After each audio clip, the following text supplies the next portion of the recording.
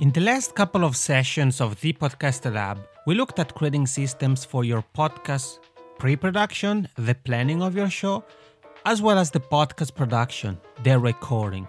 In today's session, we're going to look at systemizing your podcast post-production. I'm Yanni Lunga, and this is the Podcast Lab.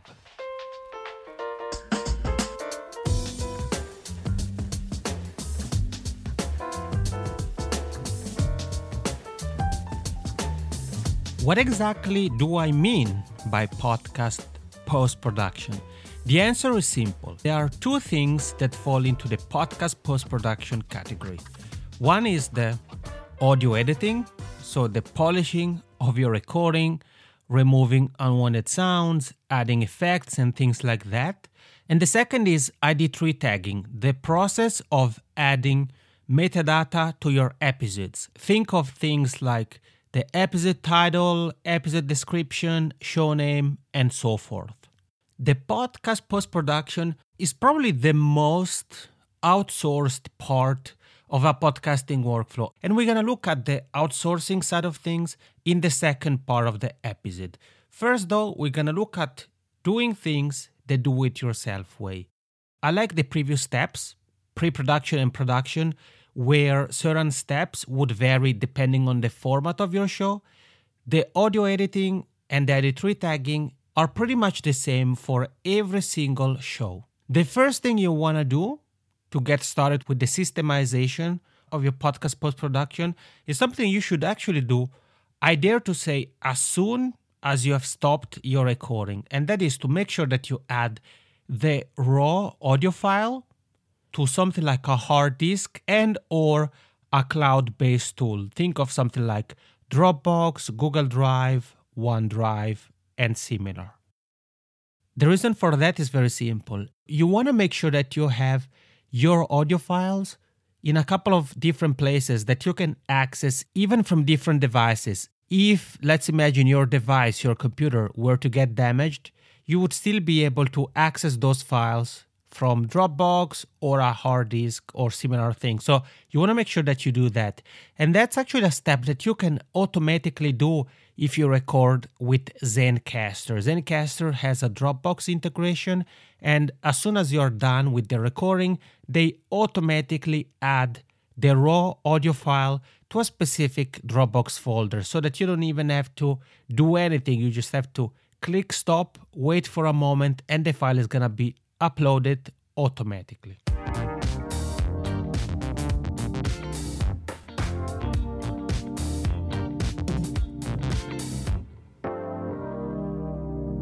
Once the file has been saved, the next step is to actually get started with the audio editing. So what you want to do is open your go-to audio editing software. If you don't have any particular preference, or maybe you're just getting started, in the show notes page that you find over at thepodcastlab.com/session 57, I've added the link to a couple of past episodes, including one that was all about audio editing. The two I've used over the years are called Audacity, which is the one I started with, and over the last few months, I've used a software called Hindenburg Journalist, and it's what I use for both the recording and editing of my podcast episodes. Okay, so we want to add the raw audio file into the software, and we want to get started with the editing. There are a few different ways you can go about the editing. For me, the first thing I do is to add the specific effects. So I add the EQ, I add some compression, and then I do the editing. So I don't polish the episodes first and add the effects later. I add the effects first, and I'm referring to EQ and compression more specifically. And then I work on the episode that already sounds the way I want it to sound as the final output, if you will. And to make sure I don't forget this, I actually have a template in Hindenburg. So I don't even have to add the effects, disable them, enable them every single time. I simply drag and drop the raw audio file, and I know that the EQ and compression have already been enabled at the level I want them to be. You can do something similar, create a template in your audio editing software and use that, Or in alternative, you can use something like Trello and create a checklist of the steps you want to carry out. Things like add EQ, and you can even add how much level in brackets so you know exactly how much to add that.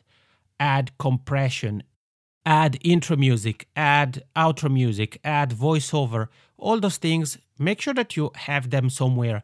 For me, in my template, the elements that are always the same, like the intro and outro music, are already there. I only need to move them around the specific episode depending on the length of the episode, but they're already there, so I don't really have to think, oh, is there something I need to remember? I don't need to think that because everything is already in the template. So you can use a template or an alternative, create a checklist in a tool like Trello, Airtable, or similar, so that you can go through the checklist step by step so that you never forget any step of the audio editing side of things. Once the final output is ready to go, I always save it as an MP3.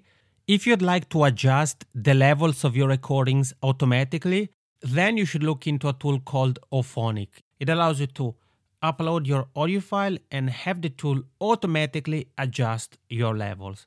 One thing about Auphonic though that you have to be careful is it will adjust the levels, as I said, and that's something that can be tricky. I remember I used that for every single episode of the Jazz Spotlight and the 360 Entrepreneur, but I don't for this show, for the fact that its adjusting of the level resulted in some of the sound bites you hear in episodes be extremely low or too high or things like that, because it was trying to adjust everything. So that's something that you can definitely check out, but you want to be careful. So always make sure that you listen to the final file before you actually publish it. Once you have done that, you are finished with the first part of the podcast post-production, which is the editing. The second part, ID3 tagging, is something that you can go about in different ways. I personally do that in iTunes, the iTunes program or my computer. In the show notes page that I mentioned early on, thepodcasterlab.com/session 57, I've also added the link to another episode, one that focuses on explaining the ID3 tagging process. So if you have no idea what it is, what you should think about, what to use to do that, you can check out the show notes page. The reason why I do the ID3 tagging in iTunes is that I'm able to leverage pre-filled fields, things like the show name or host name, for example, that are always the same. As soon as I type a couple of letters, are automatically populated. The fields are automatically populated. The text is generated for me. So that allows me to save a few seconds every single time. Once you have the file that is ready to go, the final output really, you want to do the step we talked about early on, which is uploading the file, the audio file, to either a physical and or cloud-based storing space like Dropbox, Google Drive, or a hard disk. And the reasons are exactly the same I mentioned early on for uploading a raw audio file. You want to make sure to be able to easily access those folders, those files from different devices. So these are the steps involved in the podcast post-production. The way you can systemize it will vary depending on whether you do things by yourself or you outsource them. You have an assistant, somebody help you with them. If you want to systemize it by yourself, the first thing you want to do is make sure that you have a folder, whether it's on Dropbox, a hard disk. I personally have on both a physical hard disk and a cloud-based tool, but that's really up to you. But you want to have a folder there. If using Dropbox, remember, using Zencaster to record episodes will allow you to automatically connect Zencaster to Dropbox so that your audio files are going to automatically be added as soon as you're done with the recording. The second step is to possibly have a template in your audio editing software so that you already have all the specific levels, effects, and things like that applied, and you literally just replace the audio file that needs to be replaced, but other things are already ready to go. Things like the intro and outro music, if it's always the same, and so forth.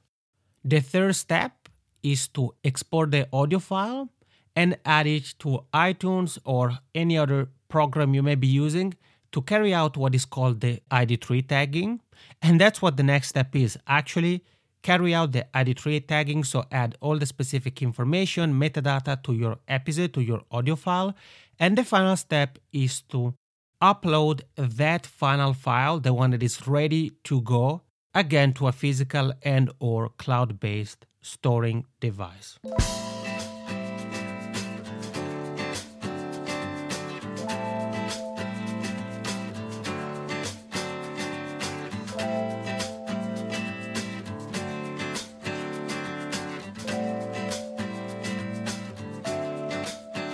If you have an assistant, on the other hand, I would strongly advise mapping out these steps in a tool like Trello, Airtable, Asana, or Google Sheets. And there you want to basically write down the steps I mentioned for doing things solo.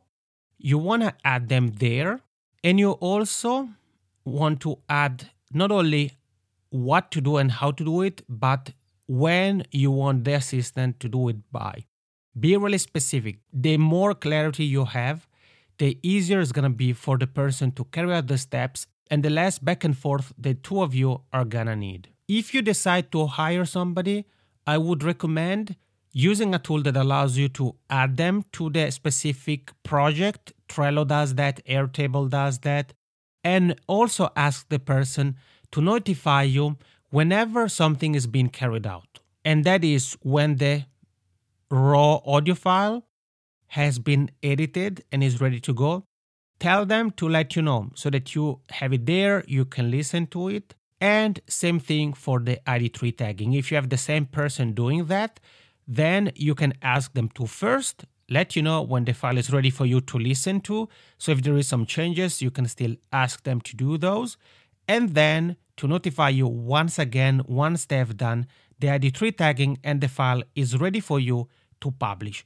If you have two people who take care of a couple of different tasks, let's say one does the editing, one does the ID3 tagging, you don't have to worry because tools like Trello, Airtable, and those that I mentioned before allow you to bring on board more than just a person. So you can have the entire team keep track of, carry out things, and communicate right from inside the same tool, which is great.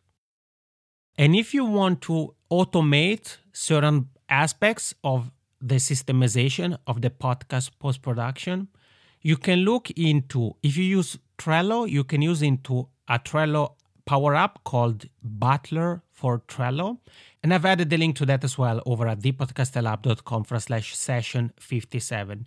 You can use Butler for Trello or Zapier. Zapier is a tool that works with many different programs. What I mean by automating is, let's say you use Trello and you use color labels. That's actually something I do to know where a podcast episode is. I use specific colors. For example, if it's marked in red, means it needs to be recorded. If it's marked in yellow, it means the recording has been done.